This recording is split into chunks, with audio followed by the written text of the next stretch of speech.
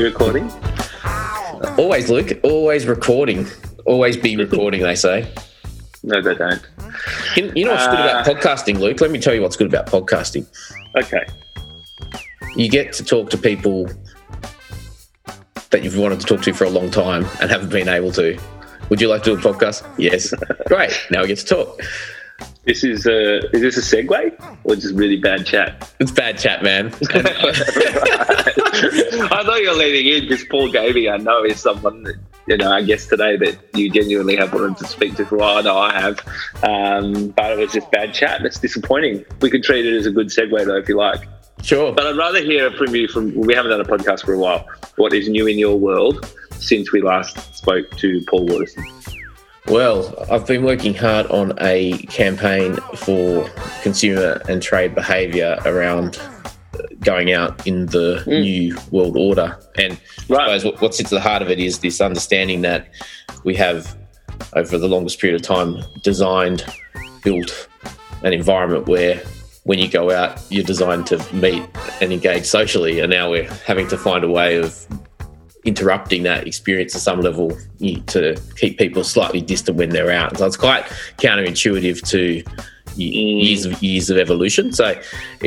And the government messaging, I would say, has kind of been quite prescriptive, as is fair, but it also is not necessarily working, as we know. So there's a job we think to do to try and change behaviours, and that is just something that can happen, but it just takes the right kind of idea, the right type of time, the right type of focus from the industry to kind of go at it.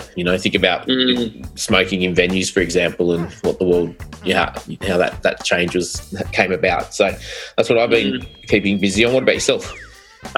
On that, it's very interesting. I was chatting to a client, and I actually hadn't thought about this, but I was chatting to a client yesterday or the day before who runs big venues, and he was saying, the change from 500 to 300 was very impactful for them, obviously being in big venues, not only from a revenue perspective, but just from that procedural topic, like having spent as long as the venues have been open, which in some cases is like over 20 years, encouraging venue managers to find a way to get more people in. It's the complete antithesis of that now. You're trying to encourage them to not just make do, but like kind of encourage less people to come inside and really stop them from doing all the things that you wanted them to do for a long time: stand up, dance, have fun, socialise with other people at the tables, for example. Like it's just the complete reverse psychology on hospitality, which sucks. Mate, with me, new is I don't know. It's the Melbourne thing is for us has had a really big impact. It's been probably the most challenging period of this. Well, that's actually incorrect. Not being able to trade at all and having all of our work disappear was probably the most challenging. but since things started to reopen, last 2 weeks, I think has been the most challenging. But we had a really good month last month. We grew, brought new people in. Yet to see whether that was a boneheaded decision or not, but time will tell. Mate, more importantly, today's guest, I've already mentioned his name, Paul Gaby, heads up Proof & Company in Singapore. We're essentially a global company now, offices here right across Asia. You know him well, I believe, also. We haven't actually met in person, but we've been in correspondence for the last year.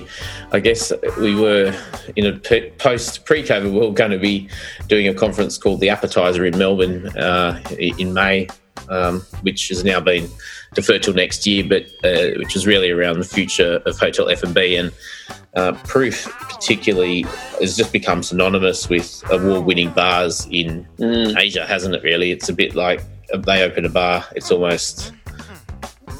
no one's going to be surprised when it turns up on a best list very shortly thereafter. And then so that reputation, and obviously there's a whole bunch of Australians that you and I both know in that initiative.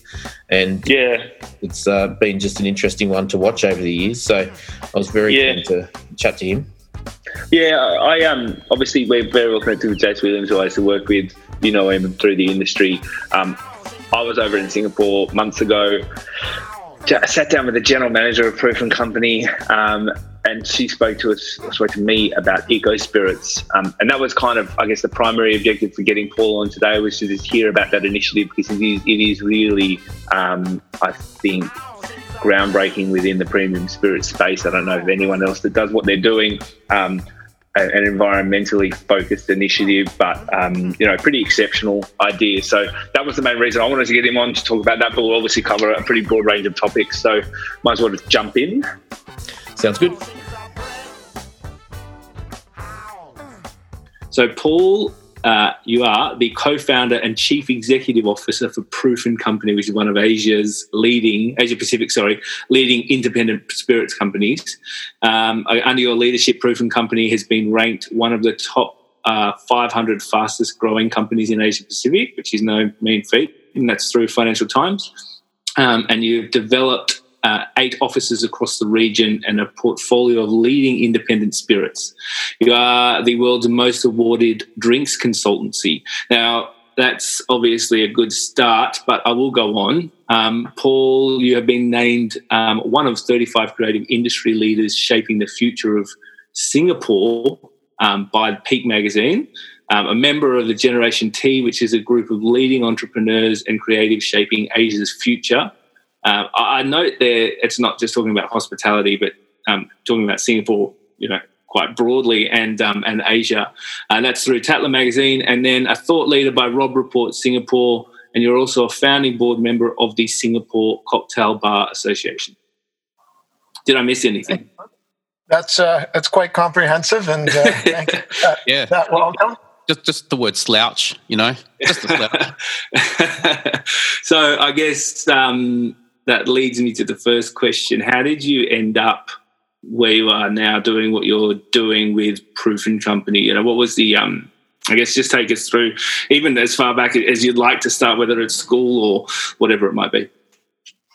Sure. I mean, it's an industry in which many of us find our way here through unusual or surprising paths, hospitality. And I never setting out. I was a young kid, grew up in Vancouver in Canada, on the West Coast there.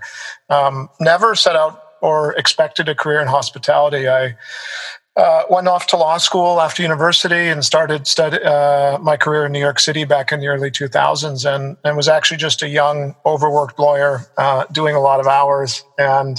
But it happened to be at the time, if you go back to 2001 and 2002, which was the very early years of the cocktail era, the modern cocktail era in New York. And at that time, New York and London, plus an early scene in Australia, if you go back to 02, 03, was really beginning to bubble and, get into cocktails in a serious way. And as a young lawyer who only, had a few hours off a week, but wanted to spend them well, I really, was impressed with this whole new approach to drinking. I was a kid who grew up in Canada, and a Ryan Ginger was as sophisticated as we got as far as drinking.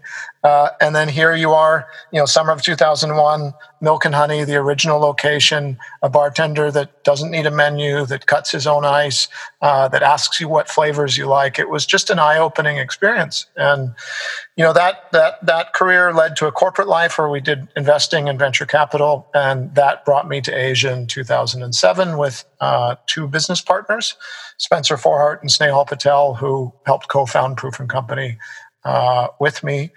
And really being in Asia in 2007, we just realized we missed that modern craft cocktail culture, what we now at Proof & Company really embrace as a second golden age of fine drinking. And being in Singapore in 2007, 2008, we realized there was, it's a foodie city. There was a very strong economy, high purchasing power, all of the ingredients necessary to become perhaps a cocktail city.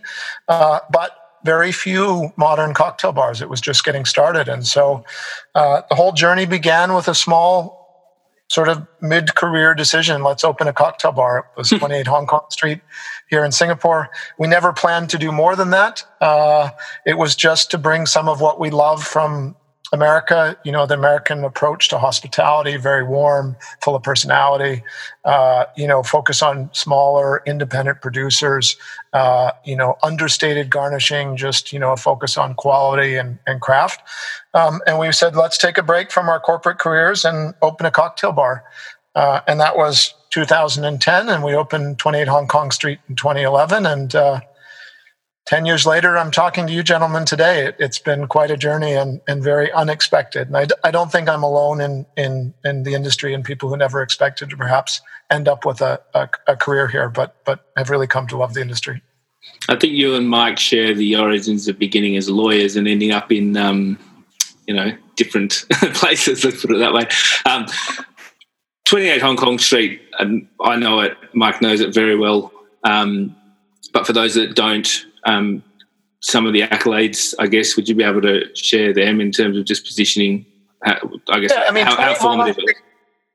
Sure. It was formative for us. It was our first foray into hospitality, and we were, first-time owners, operators, and brought across a really great barman, Michael Callahan from San Francisco, to be a founding GM and head bartender. He brought the operational experience we were missing.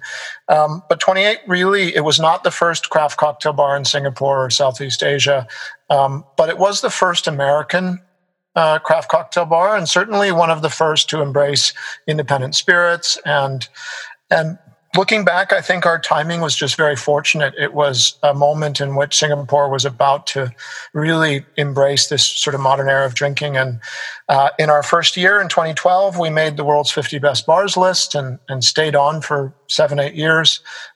We've had a wonderful young opening team. Michael led and developed them, and 28's gone on to probably nurture 2 generations or 3 generations of young bartending talent into the Singapore scene, that many of which now own their own bars and have developed.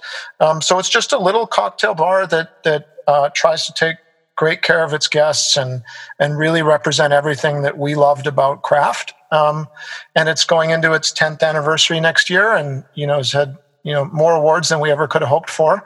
And to this day is busy. Well, COVID aside, is just as busy as it's ever been. And for those in Australia, I mean, the bar that we kind of see as most analogous to 28 Hong Kong Street is Black Pearl in Melbourne.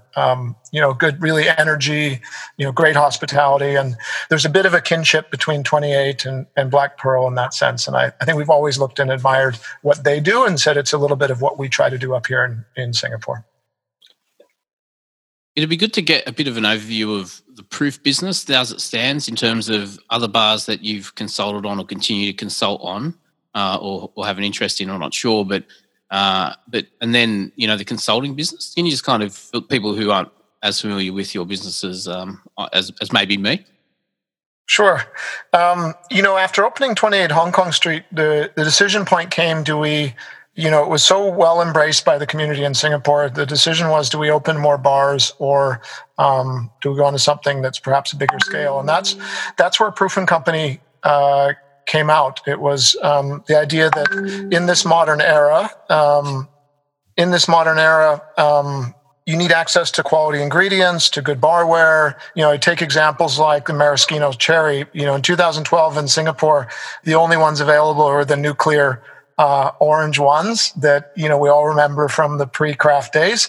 So Proof & Company was set up on the basis of our experience with 28, which was that to embrace the second golden age of fine drinking, bars and operators in Singapore and beyond would need access to great ingredients and quality spirits like plantation rum and things that were very much popular in Australia or the US or Europe. And so Proof was set up with a simple mission in hindsight, which was to help spread the second golden age of fine drinking in Singapore and eventually beyond, as a distribution company at its core.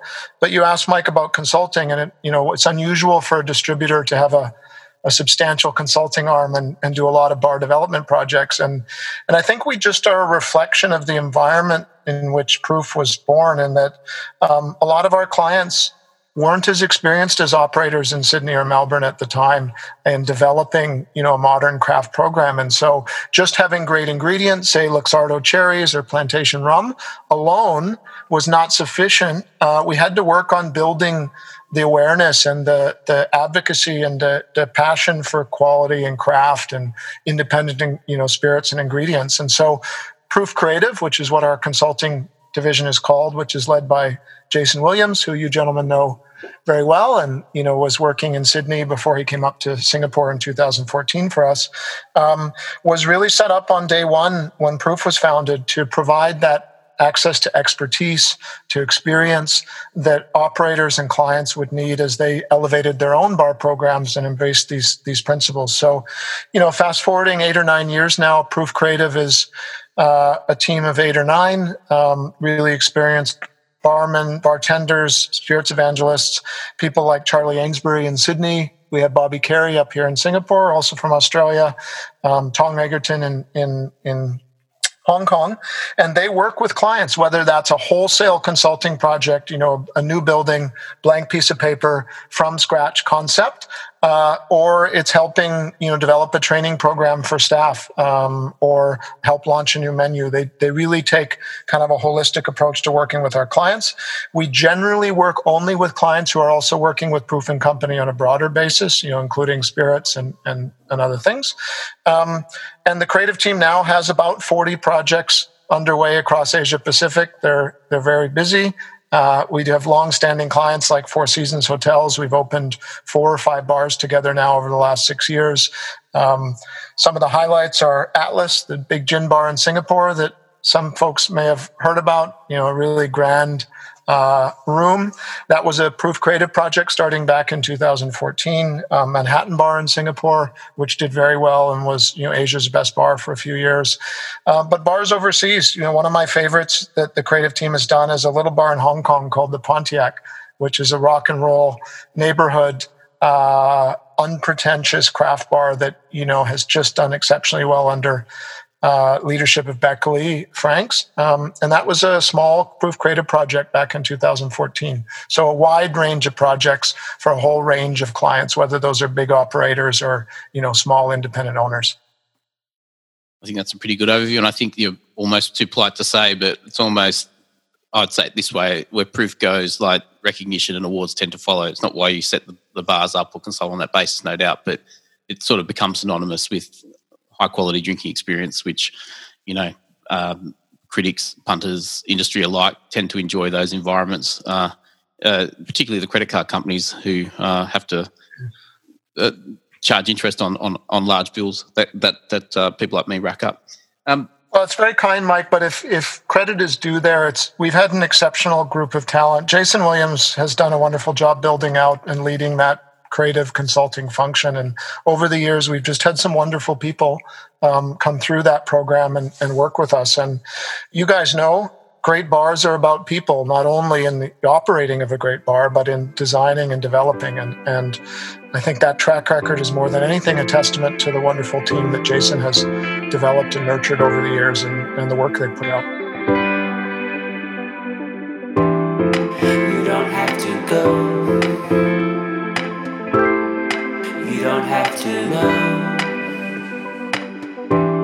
I put it in the past. What are some of the differences, I guess, that you're seeing across, not in the current time perhaps, but talk about pre-COVID, because I'm sure we'll talk about COVID at some point, but working across multiple different markets, are there any kind of, I guess, trends, movements, or just tendencies within consumer markets that you've highlighted as being prevalent? Absolutely. And to wrap up on the bar projects consulting side, I'll touch on one there first. And then, it's interesting, Proof is now operating across the big markets of Asia Pacific. China's our second largest market after Australia, and then Singapore and Hong Kong as one unit after that. Markets are different, and what is trending in terms of venues and concepts changes market by market. And some of these trends echo each other, that, what's happening in Singapore then eventually happens in Bangkok, or, what's happening in Australia perhaps translates to New Zealand eventually. One trend we're seeing, which I actually love, is a trend but the big glamorous shock and awe bars in a sense. If that's an Atlas bar in Singapore, this just wonderful cathedral of drinking, once in a lifetime opportunity to work with a room like that, continue to sort of be landmarks in the scene. But what we've seen the last 2 years in Hong Kong and Singapore especially is the rise of the small bartender-owned bars. So, small venue, one bartender who's maybe trained in one of the pioneering programs, whether that's a 28 Hong Kong Street or a lobster bar in Hong Kong, and gone off to open their own bar. You have the Old Man in Hong Kong and Singapore that's done very well and is a bartender-owned bar. You've got the Best Agave bar in Hong Kong, Koa with Jay Khan, is another bartender-owned bar. In Singapore, you've got bars like No Sleep Club, which are opened by Jess Hutch and Yijun, who are doing great. And that trend towards smaller venues owned by the staff who run them is something that's pretty cool to see. And I think it's one of my favorite trends that we see at the moment up here in Asia with bars. A couple other trends that are important, and we'll touch on it, I'm sure, at some point as we go through the discussion today, is sustainability is something that we identified back in 2016 as a force we felt would shape the next 5 or 10 years of the industry. I grew up in the northwest coast of Canada in the environmental movement in the early 1980s. And back then, sustainable was a fringe sort of hippie movement that was quite out there. Fast forward 30 years now, sustainability here in Asia, but also in Australia, is a dominant layer of the conversation when it comes to operating hospitality venues, planning and developing, hotel chains and things. So sustainability is a trend that we've been investing in and betting on since back in 2016. And then the third one I often mention is localization, the rise of local spirits. When we started Proof & Company in 2012, there was no conversation about a locally produced gin in Singapore, or, why doesn't Hong Kong have its own gin? Let alone, China. What about craft gin coming out of China? But now, as you guys, I think Australia has led the way.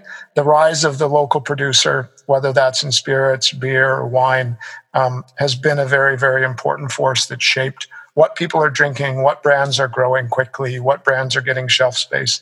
And we really see that for the first time in the last few years here in Asia. You're seeing a boom in local distilleries that echoes what happened in Australia maybe 10 years ago. Yeah, I'm interested in your take on that, because you've mentioned obviously quite a few people from our industry who are working in your business, and right throughout Asia, America, there's some really top names within the Australian hospitality sector that have headed overseas. We can't seem to hold on to a lot of talent, but the opportunities are bigger. And some of the trends that you've mentioned have been prevalent here for quite some time. I mean, how much do you look to Australia in what you're doing as a guide? Like, do you feel, and this is purely probably for benefit of Australians listening to this, but do you feel that we lead in some aspects, I guess, relevant to the operations that you're working on? Do trends start here in some respects and then head out? Absolutely. I mean, I think, having started our company up here in Asia, we 10 years ago, we looked overseas to inspiration, the most developed and most advanced markets in hospitality. And I put Australia up there. We put Australia up there with Europe and the US. It's a mature, sophisticated, really experienced hospitality sector in Australia. It's been leading in things like local distilling for many years, way ahead of where we are in Asia in those aspects. As you mentioned, it's been nurturing and developing generation after generation of good hospitality talent, whether that's bartenders, venue managers, chefs, etc. Sure, exporting some of those overseas, but that just strengthens the Australian brand in hospitality, because you have these great ambassadors like Jason who are overseas and represent and spread love for what Australia does in hospitality and how Australian hospitality culture is developed. So we absolutely look to Australia, not only for talent from time to time, but for inspiration on, best practices. And it's been for Asia one of the most important influences, I would say. Yeah, I think the talent piece is excellent. Obviously, that's my focus really is people. And we've done a little bit of work we had an office in Singapore, no longer, unfortunately, but people like Jason kind of have set a pathway, I think, for people coming up in the industry. And in some ways, this might be the wrong word, but legitimize the reason to get into hospitality, because the opportunities appear global now, or regional within Southeast Asia or Asia Pacific, whatever it might be. So they're great role models for what you can actually achieve through the industry, which I think is really valuable for where we are. For sure, and it's perhaps not emphasized enough. One of the pioneering venues in Singapore was Tippling Club back in 2008, and many of us would say the very first world-class modern cocktail program open in Singapore, and that was Ryan Cliff and Matthew Bax, and then trained others, that came through the program. So, that seeding of the Singapore market goes back as far as the opening of Tippling Club in 2008, and that was Australian talent coming up here and making a mark right at the very beginning.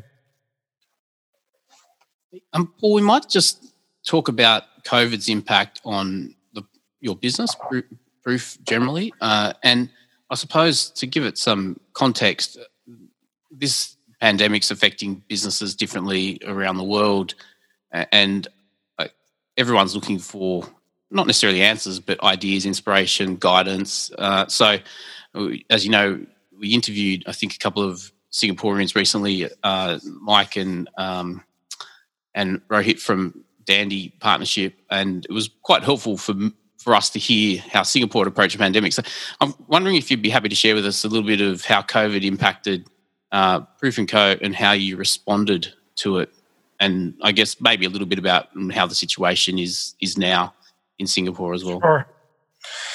Yeah, I think we have had the benefit, or perhaps the burden, of being exposed to COVID's impact, starting with China. We actually have distribution in Wuhan in China. So, we have a wholesale distribution partner in Wuhan. Chris Lauder, our general manager in China, called me back on the 22nd of January to give a heads up that this unusual virus was likely to be a big thing, and we had to get in front of it. It wasn't just going to come and go and be just a Wuhan story.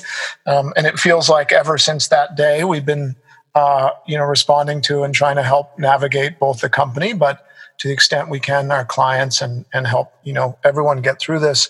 It's been a period of, as everyone says, unprecedented challenge in the industry. And that's applied to every market that has encountered it, I think, starting with China. China had a very, very difficult March and April. We're able to very forcefully respond to the outbreak and get it under control. But it was an extraordinary period. You have this enormous hospitality industry in China that's brought to a standstill for 8 weeks, a complete standstill. Things like, feeling what Melbourne is going through right now. And so we've watched and worked through it in China and Hong Kong and Macau and New Zealand and Australia and Singapore and Malaysia and Thailand. And so having been exposed to COVID's impact on each of those markets, I think has been helpful in a sense that it gave us early warning that this was a big deal and would require really careful response at a company level in order to stay safe as a company, but also to prepare and help our clients through it. So at the moment, things are mixed in the region, I would say. As you all know very well, New Zealand is in good shape and in some ways post-COVID, or appearing to be. Mainland China, I'm pleased to report, is back to pre-COVID levels of activity for the most part in hospitality, which means that bars and restaurants are doing similar trade to what we saw in December, November 2019, which is a really hopeful story that they've been able to keep it suppressed at a scale like that. Hong Kong has unfortunately taken a step backwards in the last 4 weeks and gone into full lockdown, much like Melbourne is in now. Singapore is cautiously recovering. The government got ahead of the virus here and then got way behind and is now taking a very careful approach to reopening. What the government here calls a safe reopening, which is a very staged, very careful reopening. So the current outlook remains shaky. I'd say that, markets like Hong Kong, the on-trade is down almost 100% for the moment. In Singapore, on-trade's at about 50%. And the highlights are New Zealand and China, but if there's something I can share that's hopeful, it is that we're seeing as markets come back from it, and some of the Asian markets are ahead of Australia in the cycle, that if the reopening is managed carefully, and if it's staged, and if it's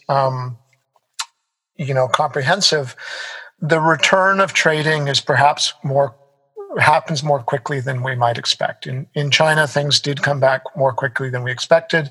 In Hong Kong, after the first wave, trading did come back even more quickly than I expected in May and June. And so that's hopeful. This is going to be a difficult, turbulent up and down period for all of us, I think. But I continue to see signs in our markets that the recovery will come. And when it does, there's some positive trends in terms of the speed of the recovery.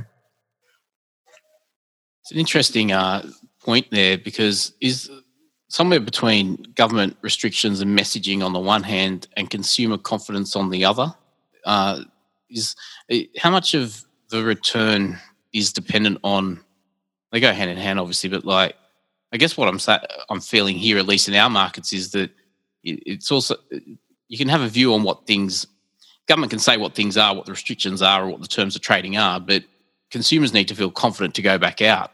And those two things may not necessarily match. So say, for example, right now, as of today, Melbourne's in lockdown, Sydney's not in lockdown, but we're highly aware of what's going on in Melbourne. So the impact on hospitality businesses right now is, in Sydney, is, consumers don't have the confidence at the levels they did 2 weeks ago. Do you, in those markets that you're talking about, I imagine New Zealand would have a high level of consumer confidence. And is it right to say the market in China, consumer confidence has returned? Yeah, absolutely. I think, I'm far from a COVID expert, much less a doctor or knowledgeable about the public health aspects. But, it seems to be in our markets, I can speak to what we've experienced in Singapore over the last 12 weeks, is that consumer confidence, it's a good question, Mike, it seems to be very closely linked to the current trend in local caseload and infection spread. And as soon as it rises, we see a deterioration in people's comfort going out in Singapore. So we're in a more stable period for the last 3 weeks here now, where case rates are coming down. We had only 1 or 2 in the general community the last couple of days. And the confidence level is noticeably more robust than it was 2 weeks ago. But as soon as we go through a period in which there's a spike and the situation gets shaky again, that confidence erodes very quickly. So what's been surprising is how quickly it comes back, but how quickly it deteriorates again. And so that, I think, will be the outlook until there's some form of final solution, either through eradication, like New Zealand has been working towards, or some level of vaccine or combination of vaccine and therapeutic. So, we're preparing for, unfortunately, a reasonably bumpy, extended period of sort of a return of confidence, but then it's not a final, things don't just linearly get better. Then we have to prepare for another downturn and perhaps another setback for a little while. It doesn't mean lockdown, open. It just means that there will be ebbs and flows in confidence and ebbs and flows in the level of trading and hospitality venues. What do you think of this image? Remember those old squeeze boxes, the things that you go, piano accordions maybe? I can't remember, but I feel like it's that kind of market at the moment. And it's worse when you go to full extension, but otherwise we're all kind of just having to kind of obviously minimize the highs and lows. Maybe would be as good as it's going to get. We'll talk about EcoSpirits in a little bit, but in terms of the impact of COVID on the non-EcoSpirits business that Proof has, is there any innovations or long-term changes to your business model that may have happened as a result, or innovations that you might hang on to, anything of that nature? For sure. I think the last 6 months has been anyone who's leading a business or a team through this crisis, if it's not been a major period of reflection about what change, might be needed to safely get through this, but also, thrive on the other side. We've realized that, in Asia, it may be strange in Australia, but for Australians. But in Asia, off-premise, retail channels are very small. They make up less than 15% of the market volumes in places like Singapore and Hong Kong. Historically, Proof has been working on independent spirits retail for 4 or 5 or 6 years now. We had the Proof Flat and Easy Proof and things. We've always believed in the future of off-premise in the region, but known it was going to take time to mature. And it's been surprising how slowly off-premise has matured in comparison to, the booming cocktail bars. But COVID is accelerating that change. We've recently launched both in Singapore and New Zealand a wonderful craft canned cocktail brand called Curatif from Australia that are doing some wonderful things with good spirits.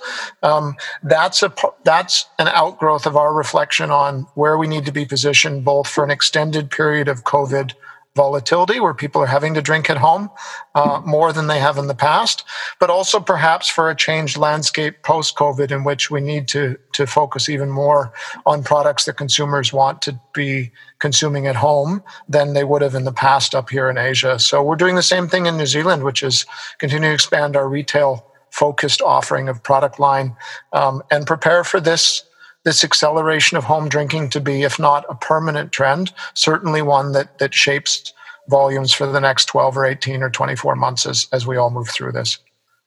Yeah, is that a trend that's been noticeable in markets like China that have recovered and are achieving numbers like they had previously? You see, is retail performing above its weight? China's an anomaly in that China is remarkable in its ability to respond, comprehensively and forcefully to something like a pandemic. So China is well placed to deal with the volatility and the uncertainty of a pandemic, and that forceful response. If you're on the ground in China now, everyone has a app on their phones that tracks temperature, tracks their geolocation, constantly monitors their exposure to hotspots or prior contacts.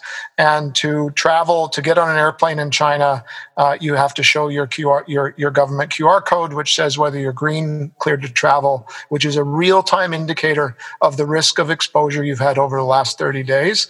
The level of technology and tracking is just at such a high level. They're so far ahead of the rest of the world that China, I believe, has moved. They're not without risk. And it's very possible that China goes back into a period, at least regionally, of flare-up of infection.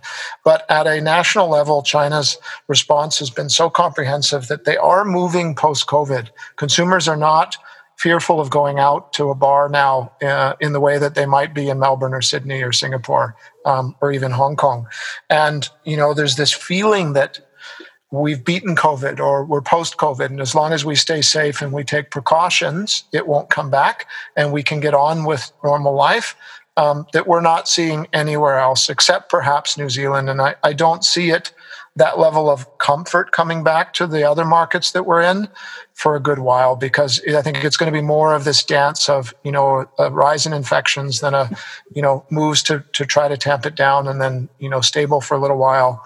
But yeah, China's just it's been remarkable to see how it's navigated this and is now in some ways post-COVID. Well, they're continually on an extraordinarily high alert for flare-ups, and when they do happen, the response is immediate and forceful. Yeah, it'd be nice to be in a post-COVID world, wouldn't it? Yeah. I want to just ask one more question, because your perspective here, I think, will be really valuable for all the listeners just before we move on to Eco Spirits. But and it's kind of maybe a convoluted question. Are there any parts of markets that have recovered, whether it be China or what you're seeing in Singapore or in other parts of, I guess, Asia? Are there any segments within the hospitality and leisure space that have been slower to recover or suffered more attrition than others? And I guess I note, my experience within Asia and Singapore, I guess specifically, a lot of the more premium bars, a lot of the acclaimed sort of World Top 50 are situated within accommodation properties, and accommodation has obviously been pretty heavily decimated by this. Here, it's a very different market because, a lot of the more premium hospitality operations sit outside of accommodation. There are definitely exceptions to that. But are there parts of the hospitality market that have been slower to recover or experience more closures or more challenges than others, whether it be sort of food retail or more casual venues versus the premium ones? Are people spending more money on premium outings and going out less often? Like, is there any insight there that you think is worth sharing? Yeah, I think the key insight is that the recovery, even in the early going, seems to be unevenly distributed, and due to some new factors that are at play. One thing we've seen in Singapore and Hong Kong is that alfresco venues have done very well very early on in the recovery. The ability to dine or drink outside brings a higher level of comfort. Whatever the baseline level of concern is in a particular city, people are more comfortable dining at an outdoor terrace or on a patio or any other sort of outdoor format than they are in a closed environment like a cocktail bar like 28. So venues that are al fresco, there's a great one here called Panamericana from Julian Cerna, another Australian export, I believe, that's outdoors, has come back very well because it's outdoors at the golf course here in Sentosa and is very, very popular. So those venues are doing better. And the venues that are more challenged typically are the later night, the venue, the bars actually that are the higher energy late night bars, like a 28 Hong Kong Street, where most of the business turns over at 11 p.m., 12 a.m., 1 a.m., 2 a.m., and we get, for instance, the late night hospitality crowd and things. Those venues are slower to recover. People aren't as comfortable in an enclosed, smaller cocktail bar environment, especially, in Singapore, you're not allowed to stay out late or consume alcohol after 10:30 at the moment.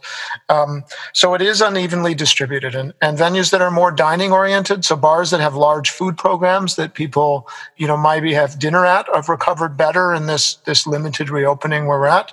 And then hotel bars, you're right, Luke, that a disproportionate number of the great bars up here in Singapore and Hong Kong are often found in hotels.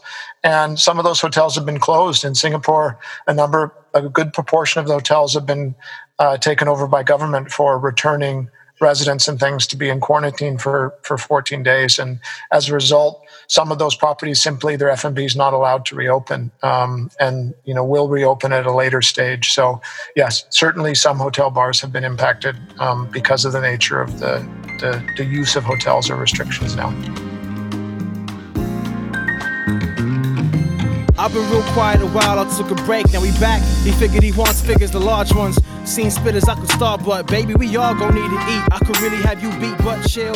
Yeah, I stay authentic and real. Well, we've hinted at it a number of times during the podcast, and I feel like we could just keep hinting at it and never ever get there. But we do want to delve into Eco Spirits, which you touched on earlier around the comments on sustainability. Are you able just to give us the skinny on Eco Spirits and why you launched it and what it is?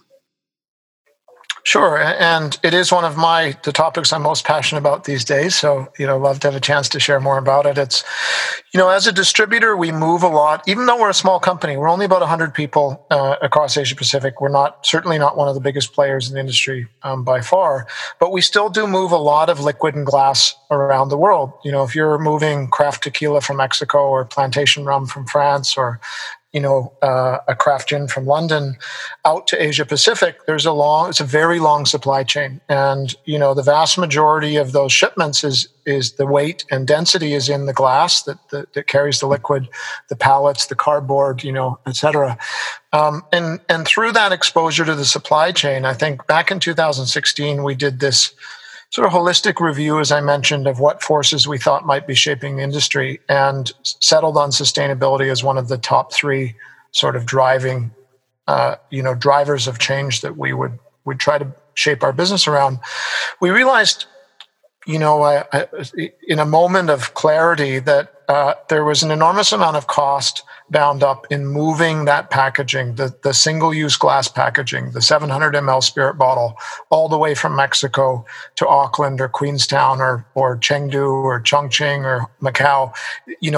These shipments go through many stops along the way, many points of handling.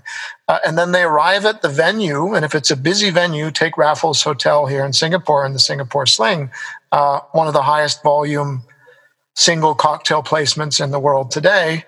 That bottle of gin, the glass bottle, exists for something like 19 minutes behind the bar before it's poured through, and then goes out the back door to waste disposal. And in most markets, Singapore is a very modern, very developed economy, a green focus as a government, and yet only about 17% of glass waste is recycled in Singapore. So only 17% of those bottles that go out the back door of Raffles every evening of service actually end up in recycling. The rest go into the landfills and are there for a long duration as single-use waste. And so therein lay the inspiration for EcoSpirits, was what if we could solve two simple but very powerful problems in the industry in one go, which was, what if we could reduce the delivered cost of spirits? So take out components of the cost of the value chain of a bottle of spirit in packaging, in shipping, in handling, and thereby let operators and venues pour perhaps better spirits, because they don't have to make so many compromises. We all know how challenging it is to manage your profitability as a venue, to fight for those last few cents per nip of profit. What if we could remove not just a race to the bottom in the absolute price per ml of spirit, but what if we could remove cost components from the value chain of delivering spirits, therefore make higher quality spirits more affordable? That would be a powerful proposition. And in that same moment of insight, we realized, well, what if we do so? We remove the vast majority of the packaging waste and most of the shipping inefficiency from the system, and that translates directly into carbon footprint reduction and waste savings. So that began a journey in 2016 when we set up an engineering team to go about developing a closed loop system for premium spirits. So closed loop is the highest level of sustainability. It means total reuse of the packaging or transport. The circular economy, there's a lot of talk about the circular economy being, the future. And EcoSpirits is the first closed loop solution for premium spirits in the world. We believe after 4 years, we've not come across another one. It eliminates the single-use glass waste from the spirit supply chain and allows venue operators to not only save money on the same spirit. If you are a bar, restaurant, or hotel in Australia who over the years has come to love plantation rum, for instance, now that it's available in EcoSpirits format in Australia, you're getting the same liquid, but for a 25 or 20% cost reduction versus the traditional 700 ml bottle format. And you're eliminating 550 grams of carbon emissions for every bottle that you don't use and send off to the recycling or the landfill. So in short, that's what EcoSpirits is. It's a closed loop technology that allows premium spirits to reach, hospitality venues in a low carbon, low waste manner. I might ask a question because I've never worked in hospitality. This comes up quite a bit, but take plantation rum.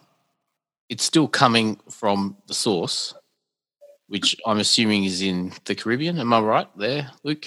Originally the Caribbean, and then double-aged in France. So it sits in cognac cellars for a few years and then heads out to Asia Pacific. So the liquid you're saying is the same, but it's not, what is it, exported in bulk into, say, Australia and then goes through your system? How does it, can you break it down? Just explain it to me like I'm a... Yeah. Sure. Yeah. Very fair question. So really the EcoSpirit system is built around two key components. One is the EcoTote, and you may have seen images of those, the green 4.5 liter glass vessels with, ergonomic enclosure. That EcoTote replaces the 6-bottle case of spirit. So one filled EcoTote is 4.5 liters of spirit, the same as half of the global 9-liter case measure. And that is the final, that's the last mile solution in terms of the closed loop. But as you note, you can't ship EcoTotes from the Caribbean to Australia and back for filling. So EcoSpirits has created a network that's anchored by what we call eco plants, which are small footprint sanitization and refilling units that now come in a fully containerized version form. So imagine a micro bottling facility shrunk down into a single 20-foot shipping container, but that can safely and hygienically process bulk spirit into a eco-tote, can also clean and sanitize and sterilize eco-totes for refilling. We deploy those eco-plants to individual cities, and therefore there they create a closed loop in each market. So we have one operating in Sydney now, which creates a closed loop for Sydney. We operate it in partnership with our friends at PS Soda that have a bottling facility in Sydney for their sodas and tonics. We have one in Auckland, we have one in Shanghai, we have one in Hong Kong, we have one in Singapore. And each place that we commission an eco plant, you then bring online a closed loop capability within the local market. And then eco-totes, a fleet of eco-totes, are then refilled and circulate locally and provide all of that packaging and waste savings. Does that make sense? It's a big help, and I feel like either I can keep asking dumb questions, but the other one would be then, how do you go about getting the producers, if I'm getting the nomenclature right, on board, and what's the uptake been there? So sure. Yeah. I mean, I think we're all in the industry wrestling with these topics of sustainability. So spirits producers around the world have varying degrees of sustainability initiatives underway, whether that's looking at their power sources for running the distillery, looking at overall carbon footprint of their distilleries, working on environmental or sustainability certification for their production operations. So, it's not just bars and restaurants that are asking themselves these questions or distributors. Producers are doing the same thing. And so in approaching spirit partners with this solution in which they can remove and save on packaging cost and labor and all of the handling and cardboard and pallets and stoppers and labels involved in traditional packaging, and still reach their premium on-trade customer in a safe and hygienic way, but in a way that allows the customer to eliminate almost all of the carbon footprint of that spirit, is a powerful offering. We're really excited that our friends at Never Never in South Australia have just joined the Eco Spirits Network. I think the first eco-totes of Triple Juniper Gin are shipping to venues in Australia this week. And so there you have is a great local distillery in Australia doing wonderful things with the quality of their spirit products, as you guys know well. But now we're available to on-trade customers in Adelaide, Melbourne, Sydney, in a low-waste, low-carbon format. And it's almost the highest level of sustainability. You've got great liquid produced locally and available to a venue in a low-waste format. And, compared to the traditional glass-bottled price point for on-trade, Never Never is about 20% more affordable for venues in Eco Spirits format in Australia than it is in the traditional glass bottle. And, as we all come out of this COVID period and venues have to find ways to claw back profitability, we're finding it's well-timed, to be able to offer someone a savings on a product they already love and want to use. It's quite a powerful thing. And so, the response has been great, and I'm excited to have our first Australian spirits partner on the system, and I'm sure more to come in the months ahead. Mm. There's also, I think, correct me if I'm wrong in title, but the Eco Spirits Forest Program. Is that an extension? Yep. Can you talk us through that? So the mission of Eco Spirits as a company, it's a company that's now spun out of a proofing company and is its own technology company, is simple. It's to end single-use glass in the spirits industry. So do what we can to reduce the I think there'll be about 40 billion glass spirit bottles that are produced in 2020 worldwide and consumed. Most of those single use, most of those going to the landfill. It's 20 plus million tons of carbon emissions. So Eco Spirits company mission is to eliminate as many of those as possible through this technology. But it's very much a sustainability and carbon impact focused mission. So we're continually looking for ways to reduce our own carbon impact, but help our venue partners and spirit producers reduce their impact. And so the Forest program, which we launched a couple of months ago, is an example of like what you said, Luke, an extension, for instance, or enhancement to the sustainability impact of the system. And it's based on a simple principle, one tree, one tote. So for every eco-tote ordered by a hospitality venue in Asia Pacific, EcoSpirits plus the local distributor, say Proof Australia, and the spirit producer, say Never Never, plant one tree in the name of that venue. So if you're a Haynes & Co. in Adelaide using Never Never Triple Juniper Gin on the EcoSpirits format, one tree is being planted in an EcoSpirits reforestation area for every eco-tote you use. And it therefore further enhances the carbon footprint savings and helps venues offset perhaps their carbon footprint of their power consumption or their other waste in the venues, and therefore allowing venues to partner with EcoSpirits and get a more holistic sort of sustainability solution. And we find people love it. And those trees in the Forester program are planted in Borneo, one of the most endangered areas of rainforest in the world today. But most importantly, they're geotagged and satellite monitored. So there is a tree planted in the name of Haynes & Co. and geotagged with the Haynes & Co. name in Borneo. It can be tracked, quarter on quarter, year on year. We get carbon reporting for each tree and their carbon sequestration, and then share that with venues. So it's a real way to connect the choices that venues make with the impact they can have on their carbon footprint. And that's been powerful. We often tell the story of Cantina OK in Sydney, tiny little laneway bar, partnered with Arquitecto Tequila and planting 8, 10, or 12 trees every week in the Borneo rainforest as they go through their house poured tequila with the EcoSpirits partnership. And it's, I think, a wonderful way to celebrate the choices venues make to use good spirits, but in a sustainable way. I want to jump in with a question because I have so many, but in terms of that expansion or enhancement, maybe you mentioned, does this go into off-premise and the consumer world at some point? Do you see that? Yeah, it's a great question. Obviously, EcoSpirits at the moment is a on-trade platform. The first phase of EcoSpirits was to help provide a closed-loop solution for on-trade. But we are seeing closed-loop and sustainable practices like this come to retailing. I think Nestle has launched recently in Europe the Nestle kiosk, where they provide a closed-loop refill station for their own Nestle-branded products in some supermarkets. So there is certainly a future for circular in retailing, and we see EcoSpirits as playing a role in that. It's at the moment, the focus is on trade to make sure that we're able to scale and further supplement the line of spirits that's available. But I, for several years now, believe that there's a circular future for retail, and it's coming. And I very much hope EcoSpirits can play a role in that. Yeah, that's great. Luke, I think you have one as well. I mean, my question, and feel free not to answer this. I hope it's not a poor question to ask, but I just keep going to the cost. I mean, the cost associated with putting this together must be crazy. The number of, the costs that sit behind making this happen.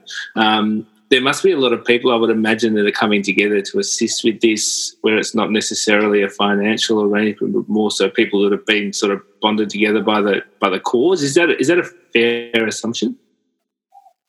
Yeah, I think it's been a 4-year development journey, and we're proud. The EcoSpirits engineering team we have 3 or 4 engineers here in Singapore that did all of the heavy lifting of the technical design early on.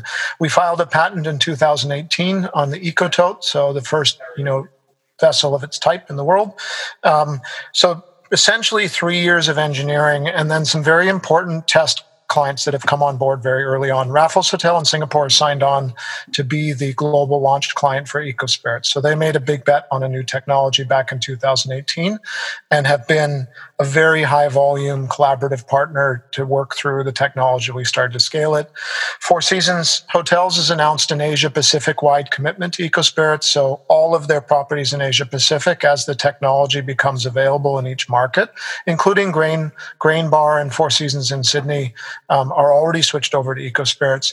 Four Seasons has a mandate that their Asia Pacific properties have to use low carbon spirits through EcoSpirits as part of their broader sustainability initiative. So while EcoSpirits certainly has been a big project for Proof & Company, it's been the rapid scaling of it is a coming together of a whole bunch of partners, people like Never Never that are really passionate, making wonderful spirits, but willing to trust a new technology like EcoSpirits. Venues, like Raffles or Four Seasons, or little venues like Cantina OK, or, many small venues across Australia. So it's a bit of a movement, which makes us feel great. It is a business, but it's a bit of a movement in which distillers, distributors, venues come together on one platform to save money, hopefully make each other stronger as businesses, but also have a very big impact in the carbon footprint of our industry. Yeah, I think it's amazing. It's highly commendable. I was introduced to this through Jason and other members of your team, a little while ago.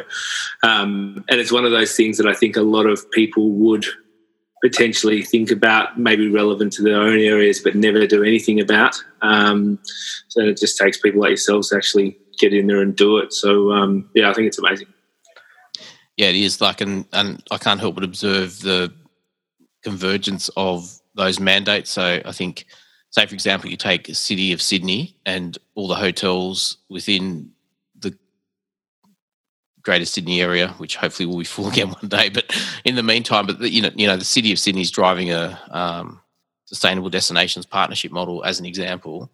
And this type of initiative is something that the city is trying to encourage. And then if you're a business within the city, adopting it helps you as a business get towards your target, I would think. I haven't stepped myself way through that. But say, for example, if you're Four Seasons, then that's a ticker box, but this is actually a proactive step a business could take. And I think that obviously the hotel sector is an obvious one, but surely corporate catering and a whole bunch of other businesses kind of be looking at this through the lens of, I don't want to say compliance, but because I hope that our passion and care for the environment extends beyond compliance, but you get the drift. There's a opportunity, I think, and hopefully maybe having this discussion with you might help people think about how we, could support or venues or whichever part of the ecosystem you sit in to embrace this type of thinking and work towards, other corporate objectives, which are highly important, not least of which is profitability, which I think is one of your points. Yeah, Mike, I'll give you a good example from last year. EcoSpirits partnered with the Wonderfruit Festival in Thailand, which is a really successful art and sort of counterculture festival that runs every December in Thailand. And in the theme of last year's festival was tomorrow, the city, it was tomorrow, and it was all about the future. And over one festival weekend, probably the first time a festival has gone no single-use glass waste in the history of the world for spirits.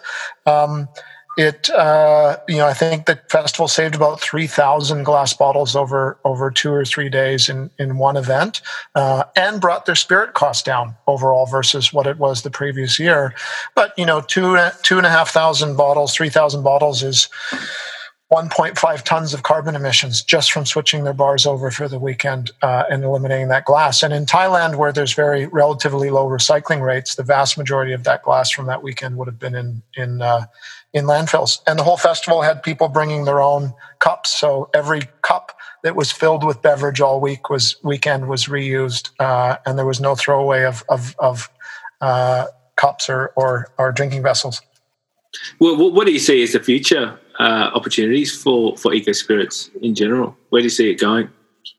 Yeah, I think our plan is to continue to open the platform up and let more participants in the industry join it. It is a technology. It's not something that we see as being controlled by Proof, and it's just for a certain number of spirits. The future being circular is I think a pretty settled principle in some of our minds, and it's why we've really begun the process of spinning EcoSpirits out as a technology and hardware company.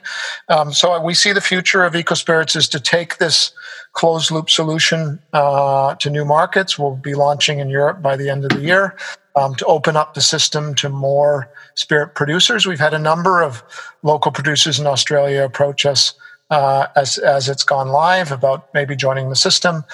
So the future is more markets, more cities, and continuing to innovate in the technology, explore things like retail, as you mentioned, Mike, and then continue to open the platform up as it scales and as the technology matures to more and more partners who want to use this route to market as a way to improve their own impact on the environment.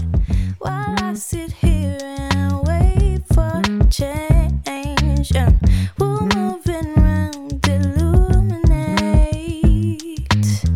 They say I gotta do time,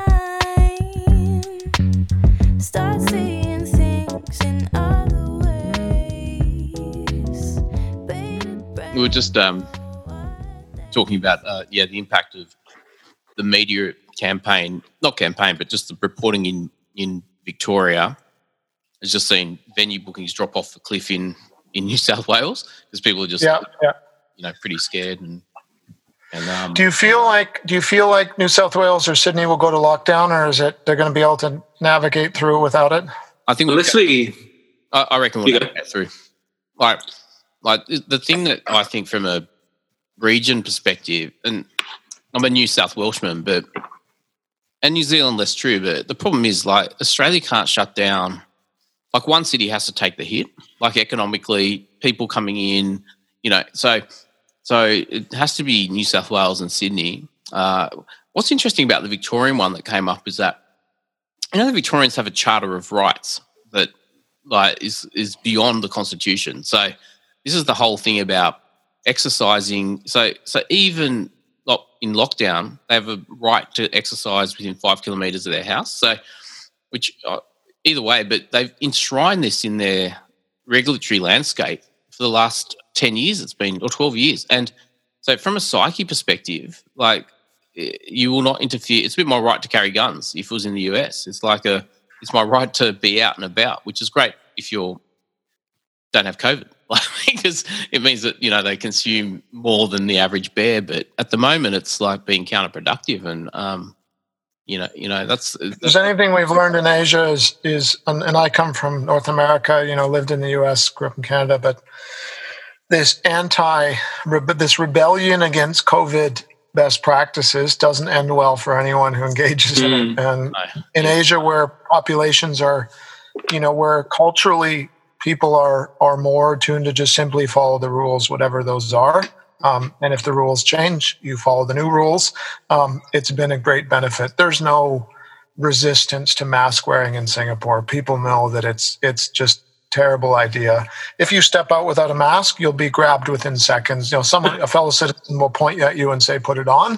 And then 5 minutes later, a police officer or a social distancing ambassador will grab you and you have a $300 fine. And if you're a foreigner, you're genuinely putting your work pass at risk. There's a decent chance you could get deported for not wearing a mask. It's very possible. People that got it a few weeks ago. So that stops any nonsense about non-compliance. Yeah. And I think that in New South Wales, because of the history with the lockout and over-regulation, actually, because consumer behaviour is reflecting it. So people are already in masks before being asked to. People are kind of, distancing without being asked to. It's just in our behaviour. And also... Just frankly, like we're used to, if it's bad weather in Sydney, you stay indoors. So it's like, okay, well, it's bad weather because good days will come again. I saw something that said in the news this week that something like 50% of people that were awaiting their COVID test results were violating the stay-at-home notice. Yeah. That people who've been tested and know that they're at risk and are waiting for the result back are out and about. Like that's just madness. That's not the worst of it. There've been a very high incidence of people who actually have positive results not being at home. I think it was like 25% of people who had a positive active case were actually out. Some of them were going to work. It's just the disparity between. Sorry. It's incomprehensible in Asian culture for someone to do that. It's simply not possible. People wouldn't do it, and if they did, you're looking at 6 months in jail at a minimum. Like, there's no doubt. You'd be 6 months in jail at an absolute minimum.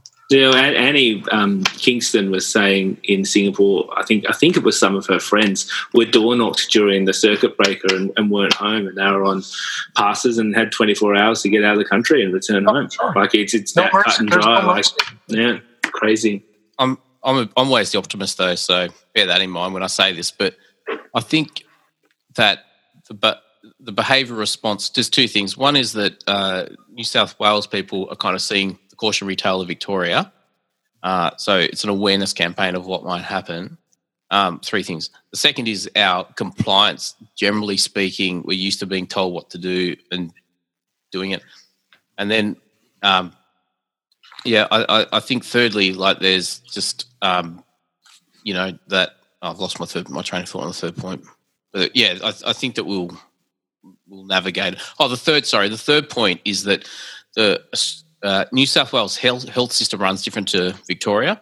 So theirs is a very top-down, in one central area practice for the whole state, whereas in New South Wales you have local area health practices, so contact tracing and is better, essentially. The ability to sort of understand how the community transmission might help is better. So I think there's the three things that are kind of... Australia came through the first wave relatively well. There's hope that it can do so with the second wave. It's just about, not letting it get out of control. And there are the healthcare system is resilient. There's lots of positives for Australia in this, I believe. Yeah. Sometimes it feels like home. Sometimes you feel all alone. See the lines on you, they have grown.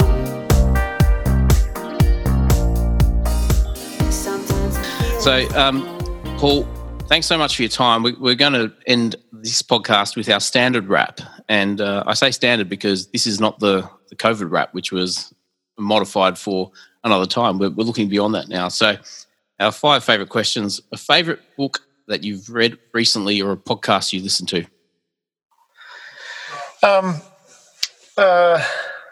You guys may have to edit this one out. I didn't prepare the podcast book question. So do I need to answer all 5? I prepared a few of them. That's fine. You can just say you listen to this one. Yeah. What's the last book you read? What was the most recent book that you read? Most recent book was You Can't Hurt Me by David Goggins, the endurance runner. One of the things that I love to do is run. He's a Navy SEAL, ex-Navy SEAL in the U.S., very famous for mental toughness. So as I turned 40 a couple of years ago, I got back to running. I grew up running in Canada. And so marathon running is my passion outside of work these days. And it's a book on mental toughness from one of the great endurance athletes in the world today and a former Navy SEAL. And so it's called Can't Hurt Me, and it's about mental toughness in adversity, which isn't perhaps inappropriate at the times we're all facing, in 2020. So I use it for my running, but it's probably has some relevance for COVID. Oh, we found the true source of your power now. We'll all hack your system, but that's a good answer. And all right, well, in that vein, an album or artist that you could be listening now, or if not, one you've recently listened to. Yeah, well, I don't have a specific album, but I have a favorite right now. I'm missing. My wife Sabrina and I are. My favorite place in the world is Ibiza. We've been going for years every summer, every July for the last 5 or 6 years. It's been our ritual that the middle of July we spend a week there together. And there's something about Ibiza, and how much music is woven through that island that just is a very, very special place. So my favorite place in the world is Dalt Vila, the old town, the UNESCO heritage site in Ibiza. And I am deeply missing this year for the first time in years, the Ibizan soundtrack to the summer, sort of relaxed, loungy, ambient tropical house that you get at every beach club or restaurant there. And hopefully next year we'll all be traveling in and back at it and be able to be on the beach and hear some good tunes in Ibiza again. If you were on that beach or not, what drink would you be drinking, or what are you drinking now that might take you there? Well, I love martinis. We've been on, a martini trend since Atlas, a few years ago, and I think I had one this week to celebrate. So I'll mention it. A triple juniper Never Never gin martini in celebration of Never Never become available in Australia and in a low carbon format has been my drink. So last drink I had one yesterday to celebrate because it's now available in Australia in eco-tote form. And Luke, as a side note, aren't we happy that we're talking about a martini as opposed to Seedlip? Because Seedlip just kept coming up non-stop. Yeah, that is nice. So never, if you're listening. Then Paul, back to you. How do I phrase this one? So curveball could be your favourite venue. Let's do it this way. You can't mention one you've had an involvement with. Fair. I thought about this, and I think, given the year we're all having, I think it's only fair to have a soft spot for venues that are opening into the pandemic. I think, all of us are struggling to navigate. How do you take a venue like 28 that's been around for 10 years and navigate through this safely? But our friends and peers in the industry that have had a dream they've been working on for a year or a year and a half, and we're into construction in January, are in a special class in their own. And there's two great venues here in Singapore that opened into the pandemic, which I think give them some stripes that few other venues in the world will ever have. One is a Brooklyn pizza joint called Lucali by an old friend of ours, Gibran. It's Beyonce's favorite pizza joint in Brooklyn, wood-fired pizza, relaxed hospitality, great staff. And they just opened 2 weeks ago, right in the depths of the pandemic. They were starting construction in January. So if you want a great pizza in Singapore, if anyone does get up here, or if you're listening from Singapore, they've just opened unpretentious, fun Brooklyn pizza in Singapore, which is hard to find. And then the second is a new bar that opened 4 weeks ago. It's called Sago House. So it's in a little laneway here in Singapore. Jay Gray, some of you may know, who came out of Australia. Desiree, an old, one of our first team members at 28 Hong Kong Street. She and Jay went out on their own. Jay was the Monkey Shoulder ambassador for Southeast Asia. They've just opened a bar that they literally built themselves. Essentially, everything in the interior has been built by Jay and Desiree and their friend George. So here is a really cool little venue, wonderful little cocktail spot, opening right into the heart of the storm. And I think you'll find Bobby Carey there twice a week these days in the evening. So if you want to try something new in Singapore, check out Sago House. Just opened right into the pandemic, and I think we all owe these venues that are opening the doors at this time some extra support. That's a fantastic answer.